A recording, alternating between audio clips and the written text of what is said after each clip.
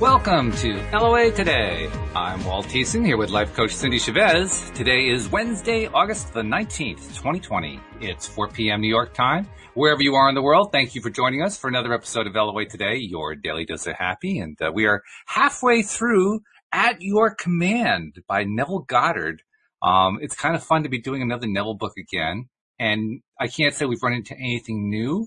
I mean, I don't think you've really seen anything new either, but it's just fun to kind of go over the stuff that we spent so much time doing with all the previous books, don't you think? I think so too. There was one thing that I think we both said, wait, is this a new thing? Maybe in the second chapter where Neville was talking about the Virgin Mary. Oh, that's true, yeah. And right. we thought, wait, I think that he did make some allusion to this before, but not in a way where it was over and over and over. You know, he didn't reiterate it a lot. So I think that seemed a little bit new, but yeah, it's just Neville, you know, and Neville has a way of making everything look a little bit new and different, I think. He does. It's true. Yeah. And it's also been kind of a good reminder about, okay, these are some of the basic steps that you take in order to manifest stuff. I mean, lately here on the show, we've been covering a wide range of things. We've had psychics coming in. We've got the stream. We've got a whole bunch of stuff. So we're exploring the full gamut of LOA. But, you know, sometimes it's good to get back to the basics. Most people get into LOA because they want to manifest stuff. Yes. And that's what Neville teaches really well. And, you know, I think that one of the most important things, and Neville talks about this, is getting clear on what you want. Yeah. And it's hit me over the past week or so, because I've been writing some copy, that's probably the thing that comes up more often than not with me and my clients in a coaching session, is if I had to say what I give them in one word, it would be clarity. Mm-hmm. But because they get so clear, I think that's why they manifest so many things that seem like magic, because when we get that clear, that's what happens. So most of the time, we're not super clear on things. We don't spend the time to get really clear on what it is that we want. And I think that's the first step. So I wanted to tell you a funny story about something that happened that was kind of cool, that kind of involves that thought. Sure. A little bit of backstory. You know this maybe about me, but in about 2007, I think, 2006, 2007, I started finding playing cards everywhere. Like I'd be walking down the street or standing at the grocery store or in the airport, look down, playing card, random playing cards. I have them in a crystal dish on my desk. I just started saving them. And at the time, I had been a tarot card reader for maybe almost 10 years, but I had no idea that people actually read playing cards too. Oh, okay. I didn't know that, right? Sure. At the time. And yet they kept showing up and I just put them in the dish and thought, So one day, about 2 years into this experience, 2 or 3 years in, it was August 31st, 2009, I was out walking in my neighborhood and there was a playing card on the ground. The reason why I know the date is because when I got home, I wrote the date on it. Because I wrote the date because something unusual happened. I finally, you know, it was in the early days of Google still, right? But I finally said, what is with this? And I think I Googled like finding playing cards, you know, in random places. Well, I ended up looking at it was an astrology site that had a table of playing cards associated to birthdays. Oh, okay. Okay. So the card that I had found on my walk was a Queen of Clubs. And then I came home and I got on the computer and I found this site. I said, oh, look, there's something on the astrology site about playing cards. So I looked at my birthday. And the card for my birthday was the Queen of Clubs. Ooh. And I went, okay. It's sort of like, okay, now I'm listening. Yeah, right. 2 years, right? Got your attention finally. So I threw it in the dish. And I didn't really do much else except for think, wow, what is this about? It's pretty cool, too. You find a card. There are 52 cards in a deck. 1 out of 52 is your birthday. And there it is. Bang. I mean, that's pretty cool. Right. So, fast forward or flash forward, however you want to say it, to 2007 16 or 17, I suddenly, 10 years afterwards or so, I suddenly get this desire to read all the cards, the playing cards and Lenormand cards and all the different cards I read now. So I started delving into it, learning about reading playing cards, and the cards stopped appearing. So I guess it's because I finally got the message. Ah, okay. Right? Okay. So I'm like, okay. So, here's the part of the story about clarity that I think is so cool. Last week, I was hearing a friend of mine that's in a community that I'm with. She was making this little video. She was telling a story about manifestation. Mm-hmm. And the story that she told was she was at an airport and she made her bag was way too heavy. So she made this intention. She was like, okay, I need to get the ticket taker guy, the bag checker that's like not going to care too much that my bag's so heavy, right? That's what I did. And so she decided to make another intention, and I'd like to just meet whoever I'm supposed to meet on this airplane, right? I've made that intention lots of times. I'm going to be sitting next to somebody for 6 hours. I want them to be somebody who really, is fun to be around. And yeah. So she made that intention. Then she made an intention to see someone from Saturday Night Live. And I think she was in Southern Ohio or something, right? And I cracked up when I heard her say that. I was like, okay, well, that's odd. That's interesting, right? So she gets waved right through the baggage line, ends up sitting next to a woman who just really jives with her. Like they have a great time. Okay. Then they get off the plane and they're waiting to be picked up with their, respective rides or whatever. And she sees that they're facing each other. So the woman is facing, whatever's behind her. And suddenly she sees the woman like waving and smiling. And she thinks, well, it's a local airport. She sees somebody she knows. She turns around to see who it is. And it's someone from Saturday Night Live. Wow. So here was the kicker, though. Here was the thing that made me go, wow. That wasn't enough yet? Holy cow. Well, it's this. She said, if I wouldn't have made that kind of unusual intention, and it wouldn't have happened, would I even have paid attention to the miracle that I got waved right through the baggage line, and I met someone that I'm now friends with, right? Would I even have connected those to being intentional? Okay. That story has stuck with me for the last few days since I heard it. I thought, wow. So, this past Sunday night, I'm laying in bed. Slept fine for a couple hours, woke up wide awake, having a hard time going back to sleep. So I decided, okay, I need to use this time. I'm just going to get really clear on a couple of things that I want to happen and make those intentions, but in a really clear way. So I did. I remember getting really clear on them and thinking they were kind of mundane, but things I wanted to see happen. And I formed them to where they were clear.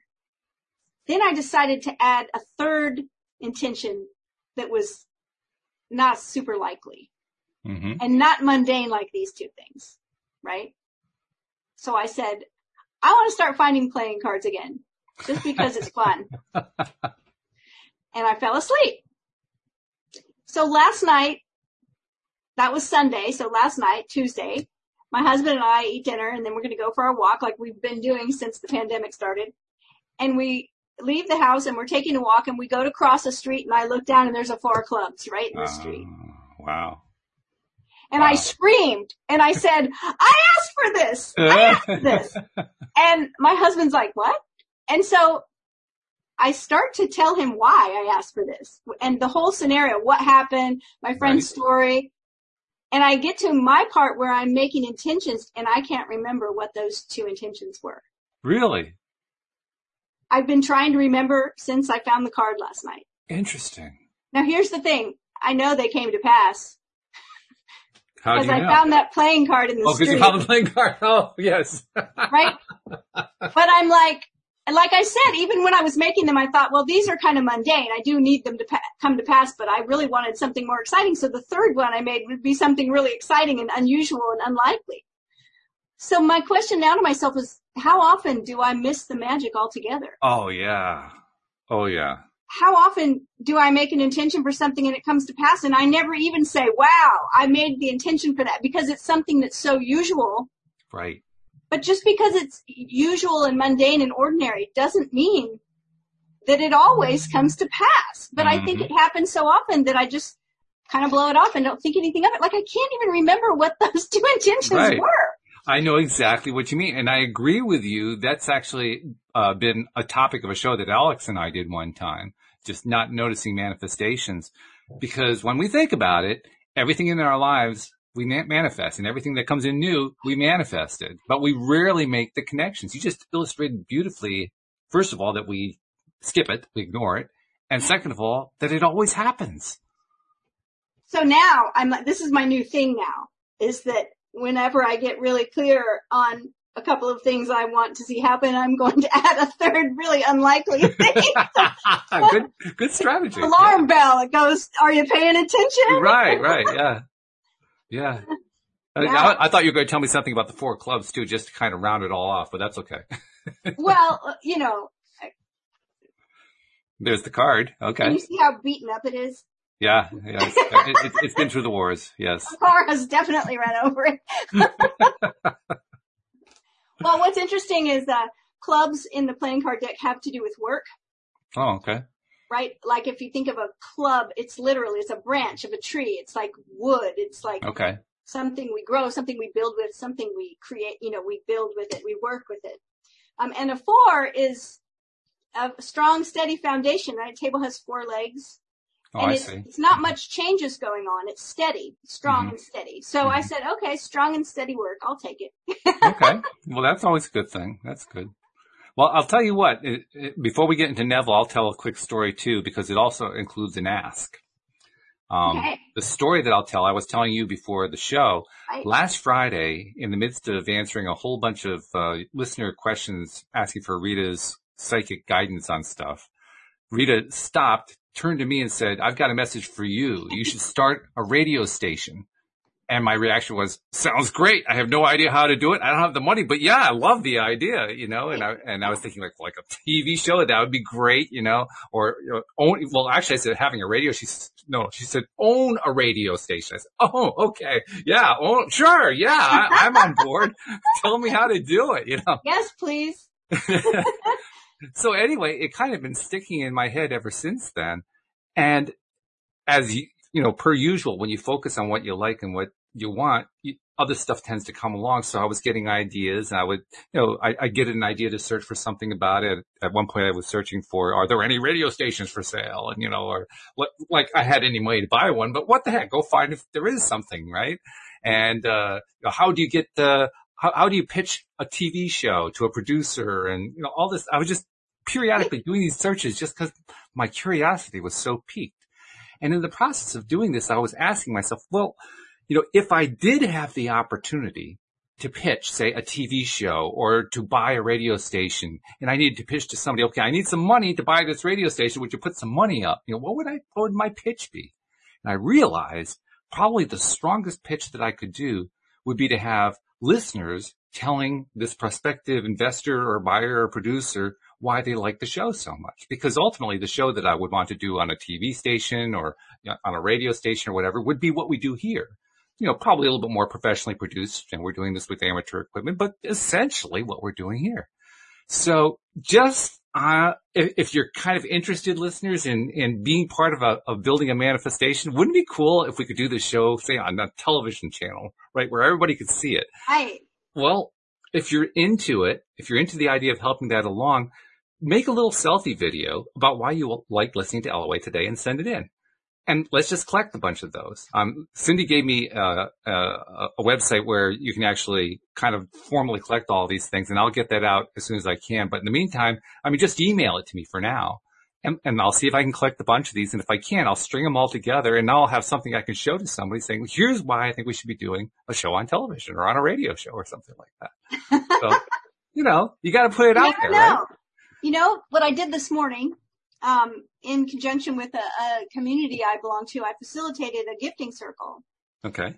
And part of how that works is that you show up with something that you want to give. But in the beginning of it, we go around and everyone tells what their desires are. And it's not just a desire that you think someone in the gift might bring, right? Mm-hmm. Like if someone sees me there, they may say, well, I would love to have a coaching session. Yeah. They also might say, I would like, I heard someone say, I would love to have $125,000 by tomorrow. Ooh. Wow. Right? Because it's like, it's teaching us to be open about what we want and to not be afraid to express our desire and to kind of shoot for the moon. Because why? Because you never know what's going to happen. This is true. Right? Yeah. So it's like, so to just say, okay, Walt's thinking about owning a radio station. What a cool idea. What a cool idea. And I got to follow up with Rita on Friday because I was to use the British term, I was so gobsmacked I couldn't follow up. I couldn't say, well, tell me more about this idea or give me some clue. I mean, I was just so completely thrown off my game that I just said, let's just go back to the questions because I don't know what to do here. Yeah, I know. When you told me before the show, Walt says to me, so Rita said, stop, wait, I have a message for you. And my first reaction was like, oh, wait, why don't you tell me later when we're not on the air? Exactly. Like you have no idea what's coming at that point, right? That's great. That's great. Well, I'm excited to be here as usual on Wednesday to read some Neville and discuss. So let's get to it. So we ended up last week, ended up part 3 with talking about that it's not, you just said it too, that it's not our place to worry about the how. Right. Yeah. And so he goes on to say, you are told, he who lacks wisdom, let him ask of God, that gives to all liberally and upbraideth not, and it shall be given unto him. But let him ask not doubting, for he who doubts is as a wave of the sea that is tossed and battered by the winds. And let not such a one think that he shall receive anything from the Lord. You can see why this statement is made, for only upon the rock of faith can anything be established. If you have not the consciousness of the thing, you have not the cause or foundation upon which thing is erected. This is interesting because doesn't this sound like what we were just talking about as far as clarity?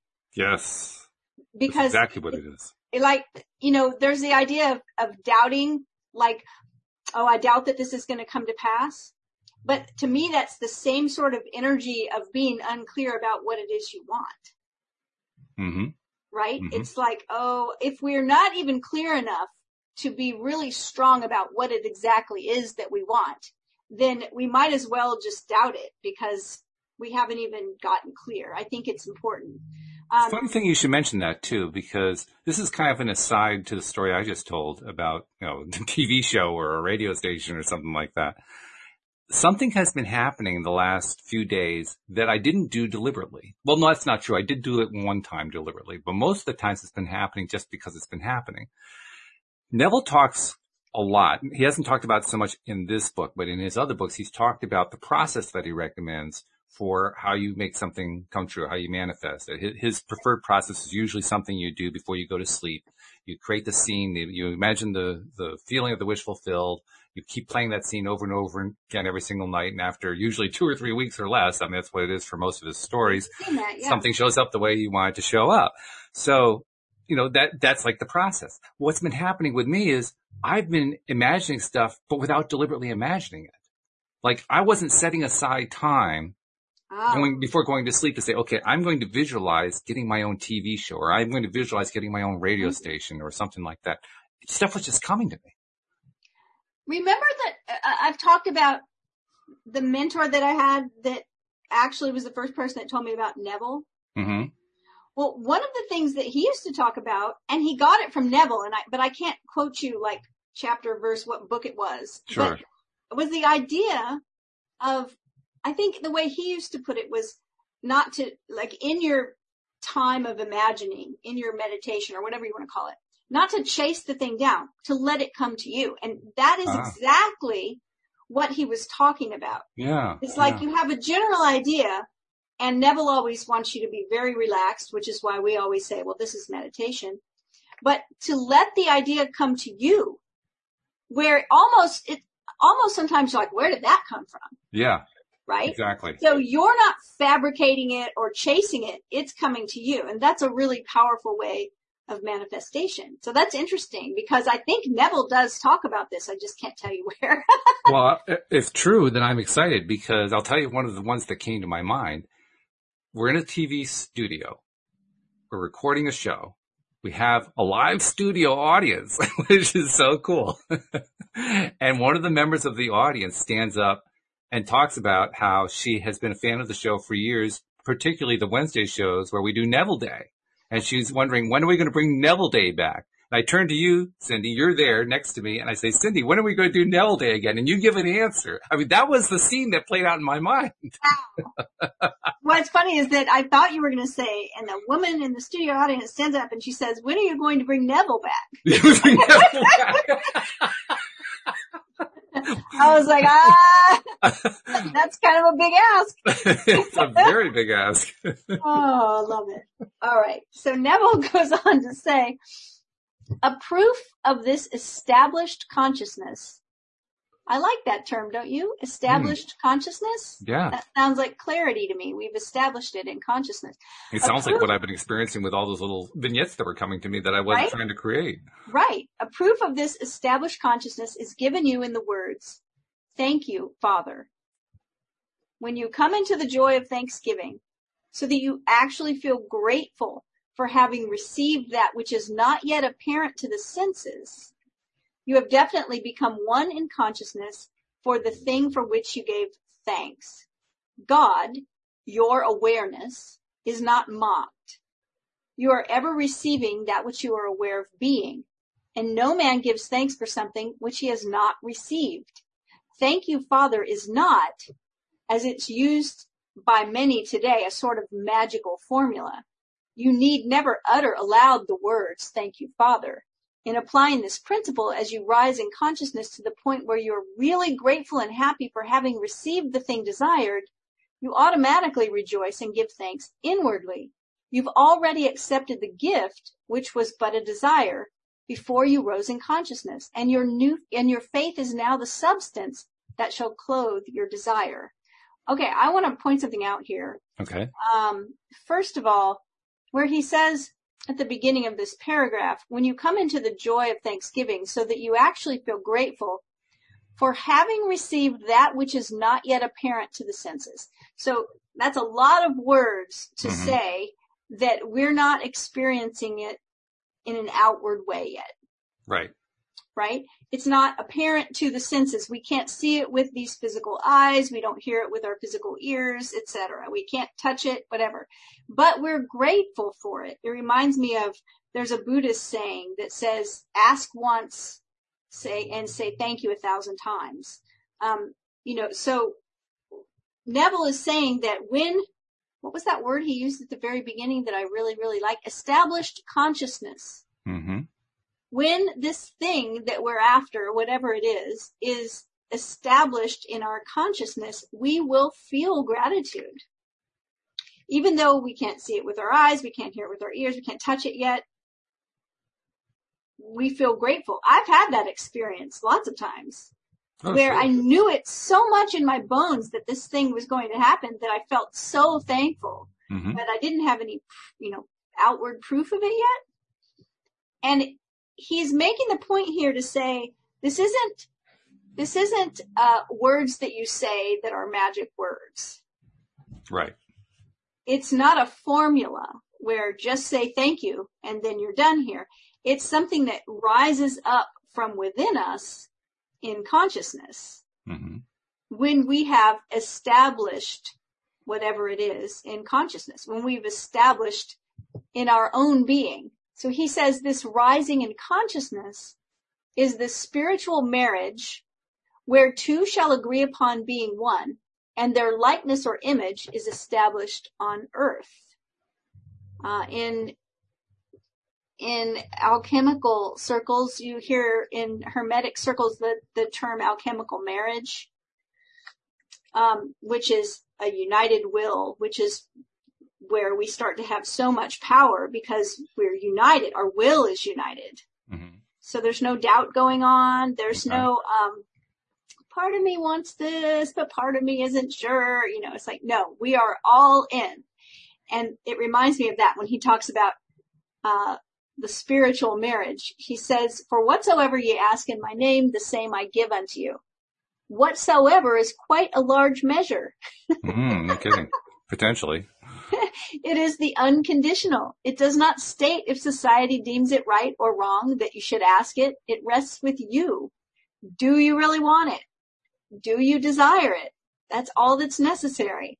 Life will give it to you if you ask in his name. His name is not a name you pronounce with the lips. You can ask forever in the name of God or Jehovah or Jesus Christ, and you will ask in vain. Name means nature. So when you ask in the nature of a thing, results ever follow. To ask in the name is to rise in consciousness and become one in nature with the thing desired.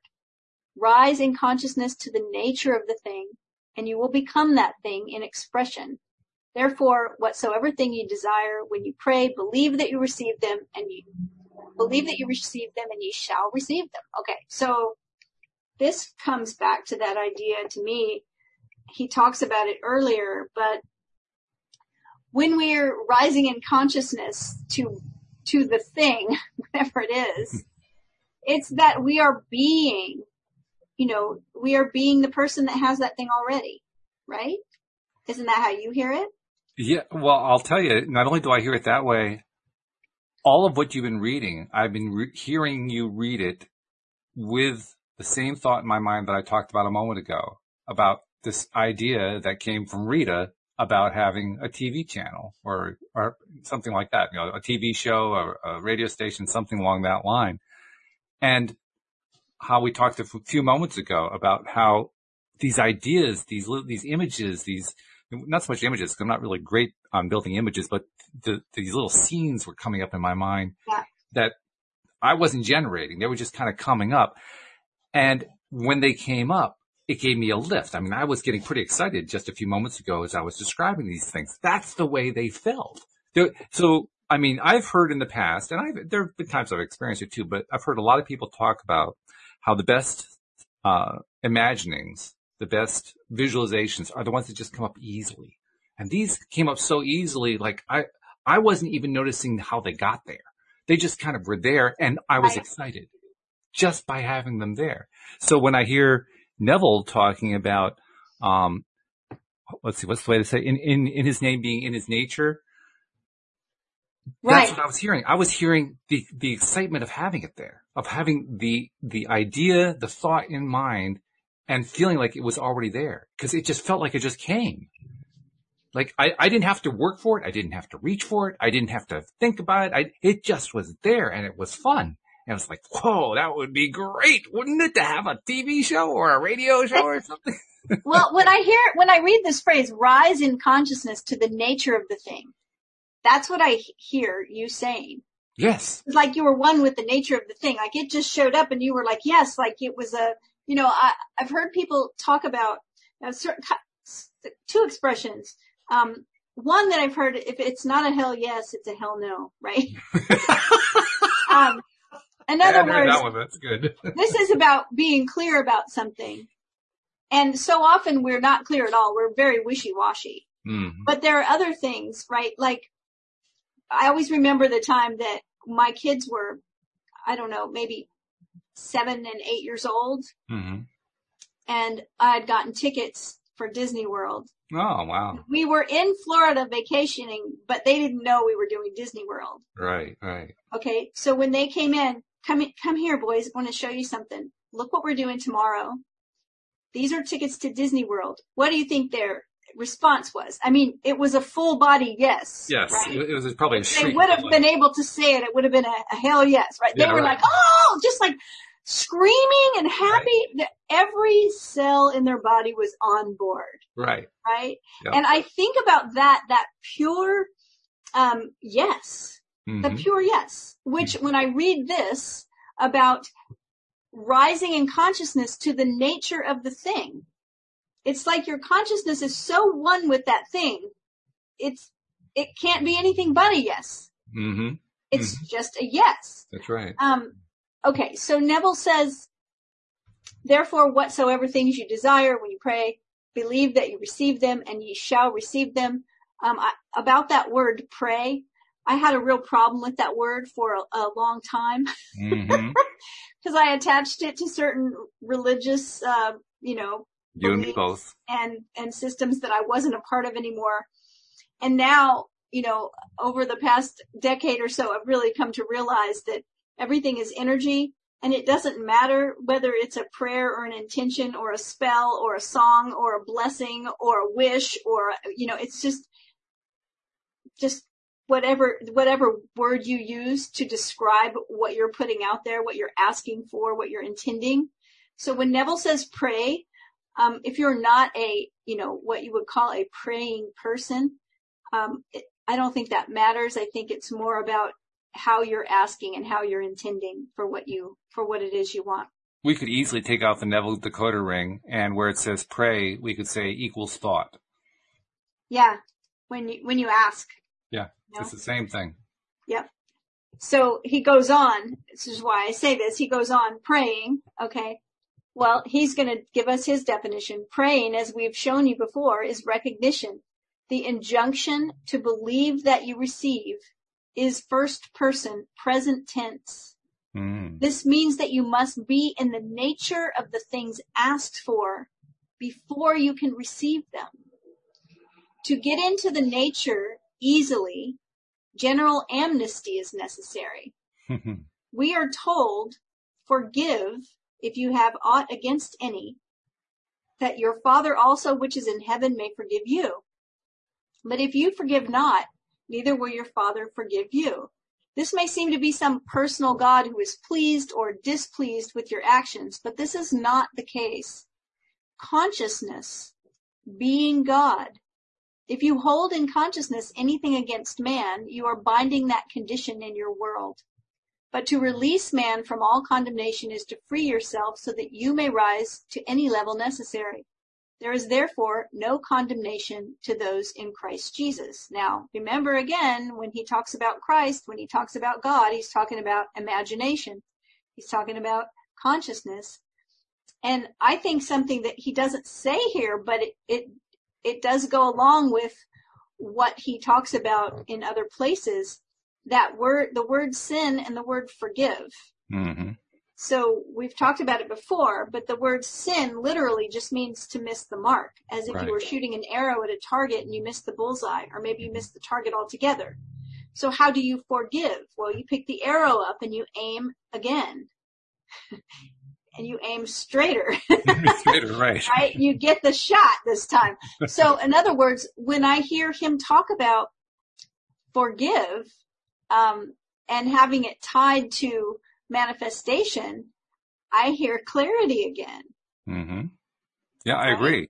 Yeah, I agree. Because ultimately, the God that he's referring to, again, pulling out the decoder ring, God is our own consciousness. Right. So and he doesn't normally go this direct, but he went really direct here. He said, this may seem to be some personal God who is pleased or displeased with your actions, but this is not the case. Right. And so what I hear there is, if you can't get clear on what you want in your imagination, right? If you can't forgive, in other words, if you can't shoot straight, if you can't aim that arrow at the target, if you can't know what it is, then it can't come to be. Because why? Because you have to rise in consciousness to be the nature of the thing that you're wanting. Mm-hmm. Yeah. That's clarity. Very There's much no wishy-washiness about it. So yeah, that's really interesting. Consciousness being God. I mean, here he is again.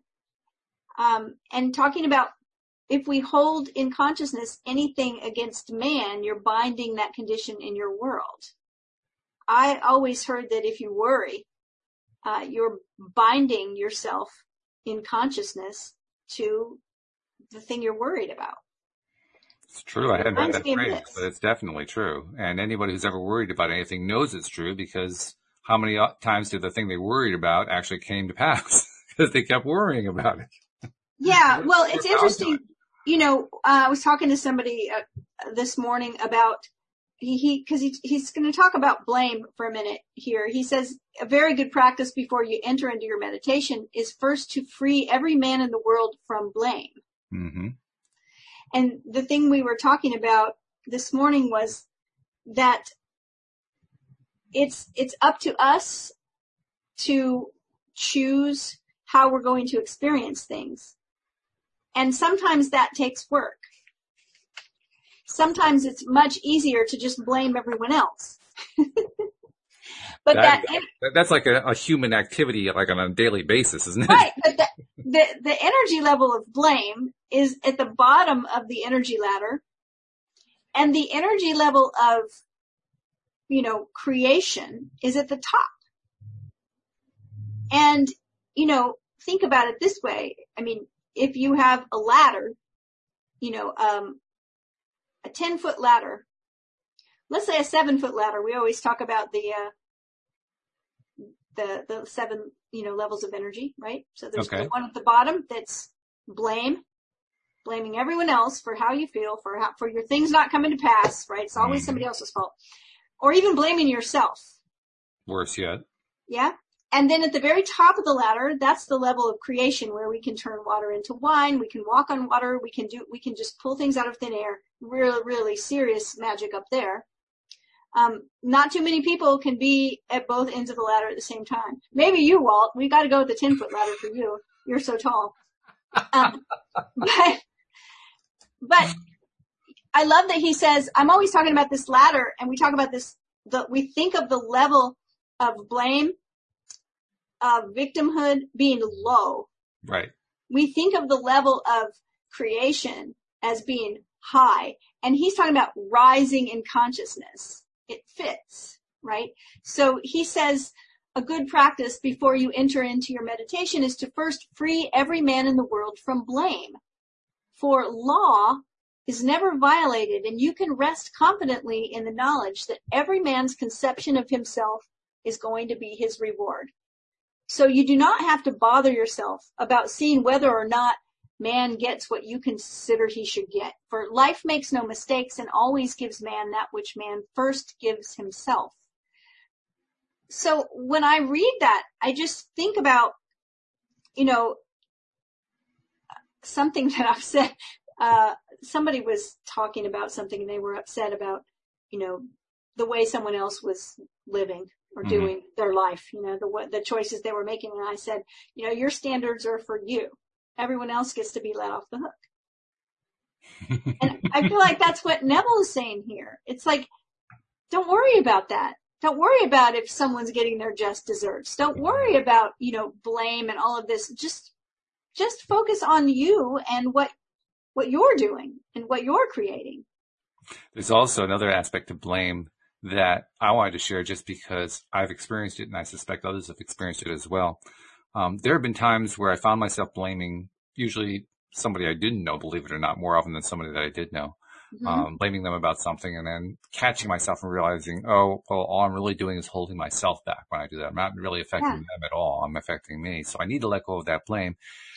And then so I kind of get hung up on, how do I let go of the blame? How do I forgive and make it feel like I'm really forgiving and so forth? And it's the simplest, almost stupidest thing in the world, but all you have to do is say, I let go of it. It's amazing. Yes. It's all you have to do. I previously have taught a lot about lining up our life with the lunation cycles, full moon, new moon, and how we can get in sync with that, because it's a very natural rhythm, right? I call it our beautiful cosmic clock. And one of the things I always put out there for full moons are great for celebrations, but also for forgiveness. Oh, okay. And so my mantra when I'm falling asleep on the night of the full moon, it's really easy.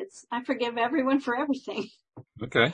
And that's what kind of Neville's talking about here, right? It's just a very good practice before you enter into your meditation is to first free every man in the world from blame. I wanted to follow something else up too, because the first few times that I tried that and I had experience, yes, just saying I let go of the blame, I forgive, I just let go.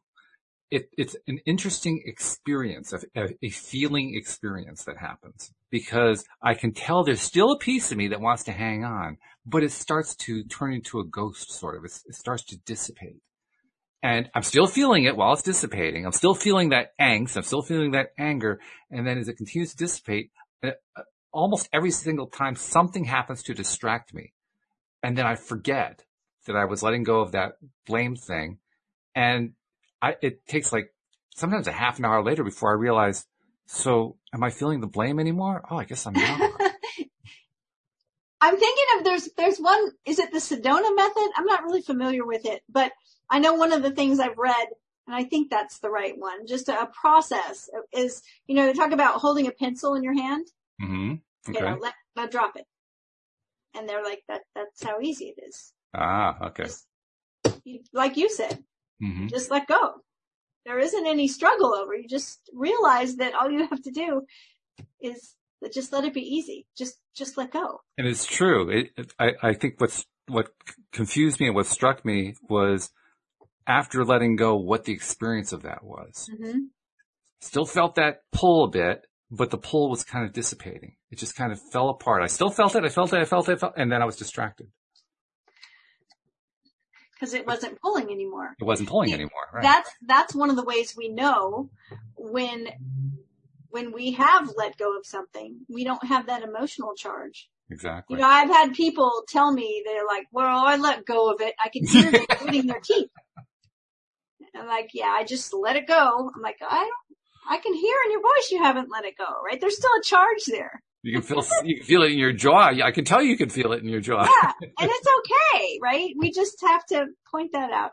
Okay, so Neville goes on to talk about, I'm interested what he's going to say here. Okay. Because he says, this brings us to the much abused statement of the Bible on tithing.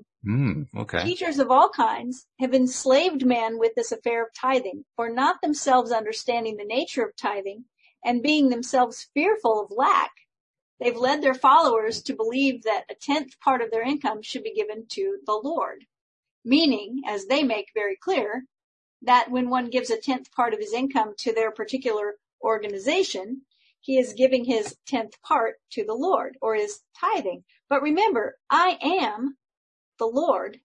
Your awareness of being is the God that you give to, and you ever give in this manner. Therefore, when you claim yourself to be anything, you've given that claim or quality to God. And your awareness of being, which is no respecter of persons, will return to you, pressed down, shaken together, and running over with that quality or attribute which you claim for yourself. That's very interesting. Uh-huh. It is interesting. I don't think I've ever heard tithing described that way. Right. So when he says give your 10th part or tithe to the Lord, and he's telling you that the Lord is your awareness of being. Right. And that you give to in this manner. I'm trying to put that into practical use there. It shifts the whole meaning around compared to what we're used to. Right. And how do we do that? Let's go on and see if he talks about it. Because okay, and come back to it, because that's a good point, yeah. Right? Awareness of being is nothing that you could ever name.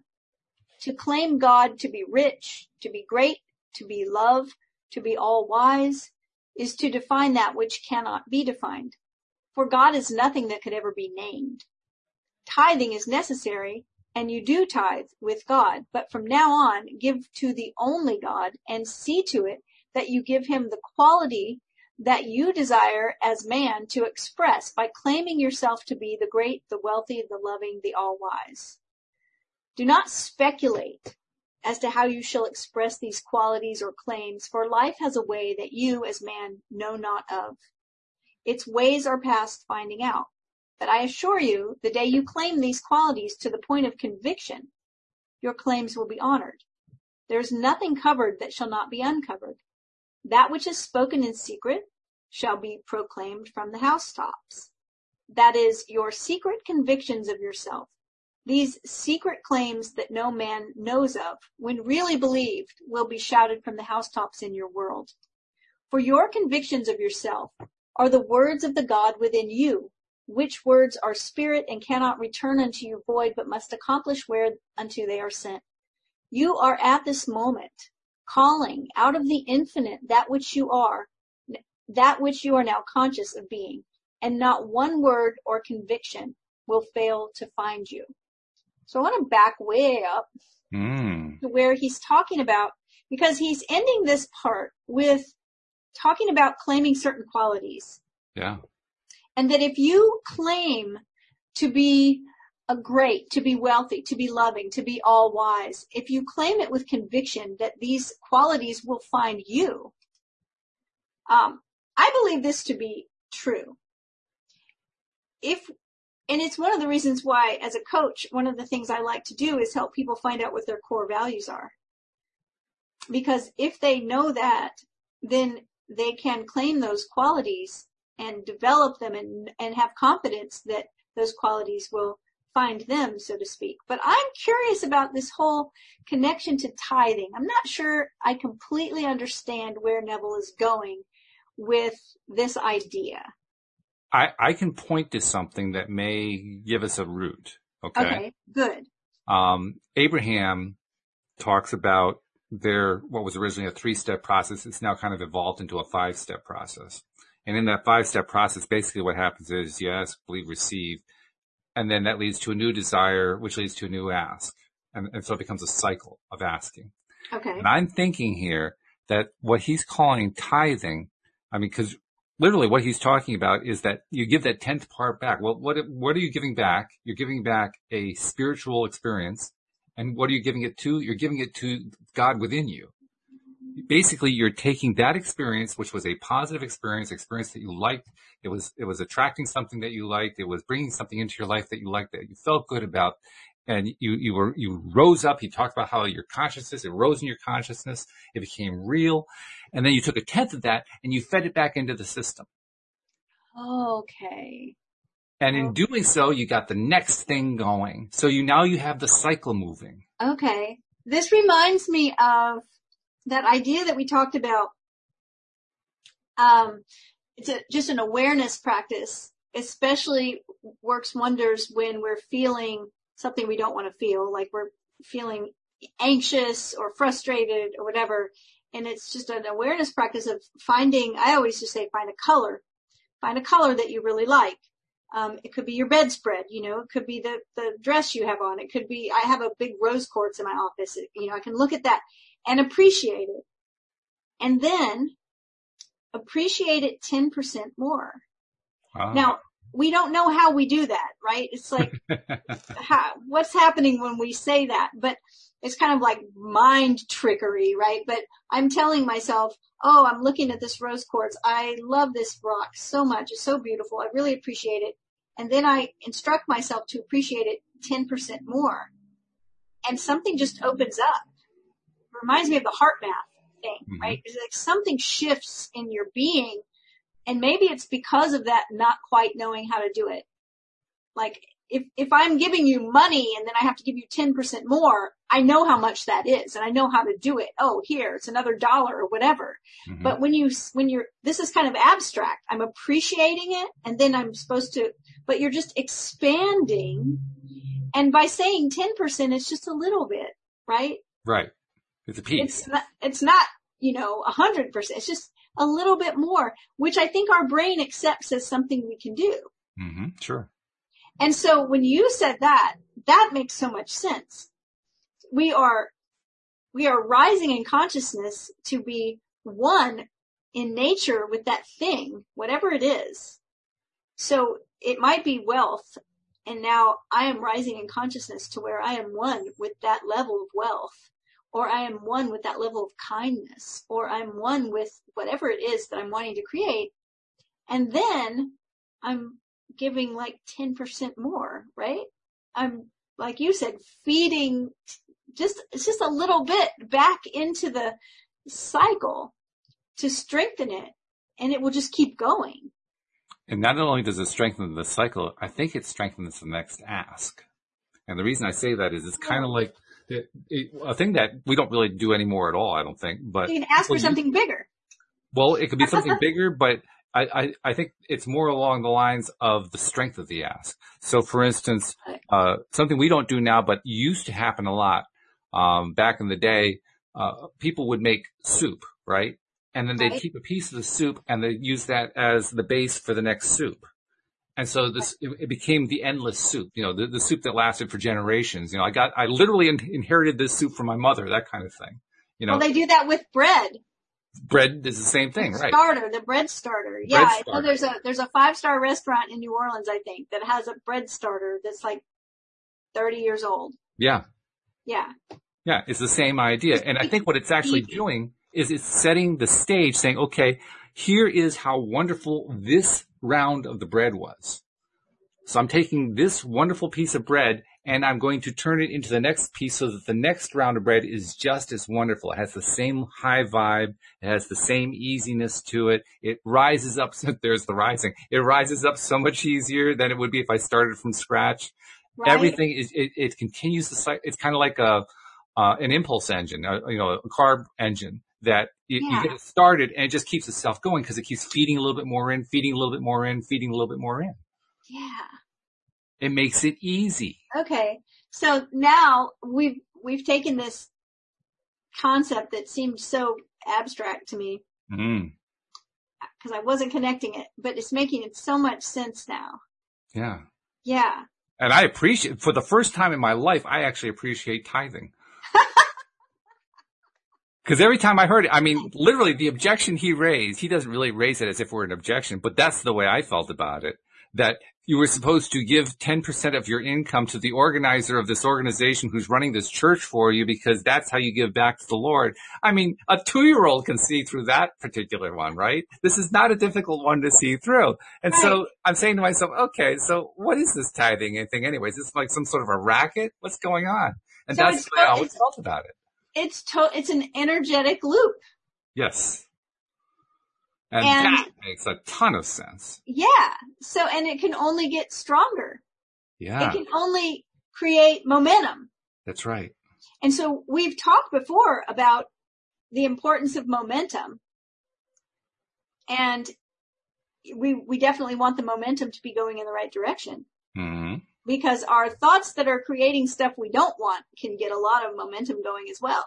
That's right. And so, tithing is conscious. You don't tithe by accident. Right. Right.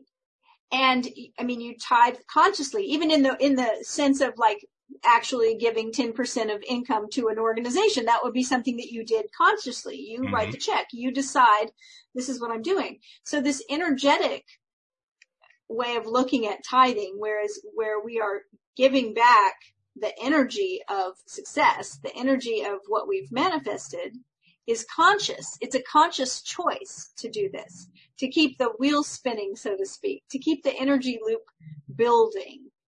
And I'm realizing there is a real world situation that we have all been involved in that reinforces for us just how powerful this concept is. And that is tipping.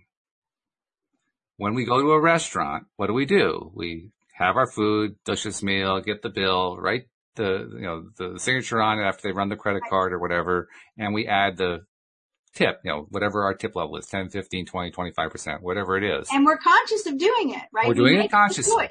Now, add in this factor. I used to be a cheap tipper.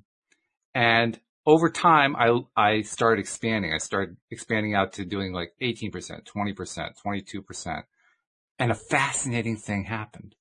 The meals got better. And the reason this is fascinating is twofold. Not only because I increased the tip and got the result, but because do you know what the word tip originally comes from? No. It's actually TIPS. Tips? TIPS is an acronym that stands for to ensure proper service. Oh, interesting. That's what I don't tips think are. I knew that. Tips are to ensure proper service. And truly speaking, the official way that nobody does, that you're supposed to do a tip, you're supposed to tip before you get the service, not after you get the service. It's so different in different places. In Europe, there's no tipping. If you leave a tip, it's a very small, it's a coin, right? And it's a way of saying the service was really great. We appreciate you. But their servers there get a living wage, right? Right. Over here, I've heard a lot of people talk about tipping, and they're like, well, it's not my fault that the management doesn't pay their servers what they, blah, blah, blah, blah. But in other words, a lot of justification for not leaving a tip or leaving a cheap tip or whatever. Right. Because my mother and both of my children, my mother, may she rest in peace, when she was alive, worked in the service industry. And both of my children are in the restaurant industry and worked their way up from being servers. Sure. I've always had this idea that when I leave a tip, if I leave double what I'd normally leave, it's still not really going to affect my life, but it will completely make this person's day, and it may change their life for that day. So I've always wanted to be a very generous tipper. Mm-hmm. But what I think is interesting about your story is that energetically, you had a big difference in what you experienced, and it was concrete. It was an actual concrete difference in what you experienced. Yeah. So it's energetic again. And if you want to take the story one step further, my wife, back before I knew her, in her early 20s, she was a ski bum. She worked at a ski resort for about a 3-year period. And she tells a story from that experience. She, like most of the people at that time, and to a certain extent today, young people sometimes work in this kind of industry and do a similar thing. She worked as a table server and worked like long weeks. Just every week she was working 50, 60 hours a week, but she could go skiing during the day. Mm-hmm. And so during the weekday, everybody else is at work. She's out on the slopes and having a great time, and she loved that. She would tell me stories about how she'd be, sliding down the slopes and thinking my girlfriends are all in office buildings and I'm sliding down the ski slope. So she was loving that part. But there was one experience that she had one time with one of the restaurants she was working in. A gentleman comes in and he tips the proper way. He hands her, I don't remember the exact amount. It may have been like $20, which this was back around 1980. So that's the equivalent of like $50 today. So it was a nice tip, He hands her the tip and she says, thank you. What's this for? He says, just make sure my coffee cup is never empty. And you can bet your bottom dollar it was never empty. To ensure proper service. Yeah, there you go. That really reinforces it. You don't even have to think about it. That coffee cup stayed full. Right. And it did. Right. My wife went out of her way to make sure he always had coffee. That's awesome. I love that story. Yeah. So, that so now we know. Illustrates the whole tithing concept that Neville is addressing here. And I love it. I don't know why we didn't hear this before from Neville, but this is cool. This is the first time I remember hearing this from Neville. It's great. It's fabulous. Made this whole section of the book worthwhile. I'm glad we found this book just for that one thing. This is brilliant. Yeah. Really good. Energetic. Before we go, I want to remind people who have not yet tried it, download the app. We're getting some good response about the app. 2 things I want to mention about it. First, we have found an issue with the iPhone users. If you are experiencing an issue playing the episodes on your iPhone, please use the contact form in the app to send me an email. Tell me what you're experiencing. Tell me as specifically as you can what happens whenever the thing happens. I have a pretty good idea of what the issue is. Eliza, one of our listeners, has been giving me some good feedback, and I have a good idea of what it is. And now my biggest challenge is to figure out how to fix it because I have no idea how to fix it. But I'm going to apply the LOA approach and say, universe, I don't know what the solution is. Send me the solution and it will guide me there because that's usually what happens. So we're going to get that one fixed. Also, I want to let people know, I think I mentioned earlier, the Mac version is now out. I've been kind of struggling with that for a long time, but we finally got it so that it will install properly. So if you are one of the 2 or 3% who actually uses a Mac to listen to the program, you can now download from the website, elevatetoday.net, and install the app from there. So those 2 things out there. And finally, both for this show, for all the shows, we now have a unified contact form. So if you want to reach out to any of us, any of my co-hosts, especially if you have a question for like the Tuesday show with the stream or the Friday show with Psychic Rita, but for anybody, if you want to send a question or a comment or whatever, use the app for that. It's a great way, for instance, if you want to reach out to Cindy, send a message because Cindy is listed as one of the people that you can contact using the form. So send a message. If it's just how much you love the show, great. That's fabulous. If it's, I want some help, maybe you want some personal coaching, that's great too. If there's a question you want us to answer on the show, that's perfect too. But, send us and give us some more feedback about the app too. I'm loving those people who have sent information in saying, yes, I love the app. It's great. Or here's something I'd like to see different or whatever. All of it is so helpful. And I want to thank all of those who have sent it. And I want to encourage those who are thinking about send it to, send it because it really does help. Yes, send it. Say hello. And thank you, Cindy, for finding At Your Command. This is a cool little book we're doing here. I'm enjoying it. It's really, really good. Yeah.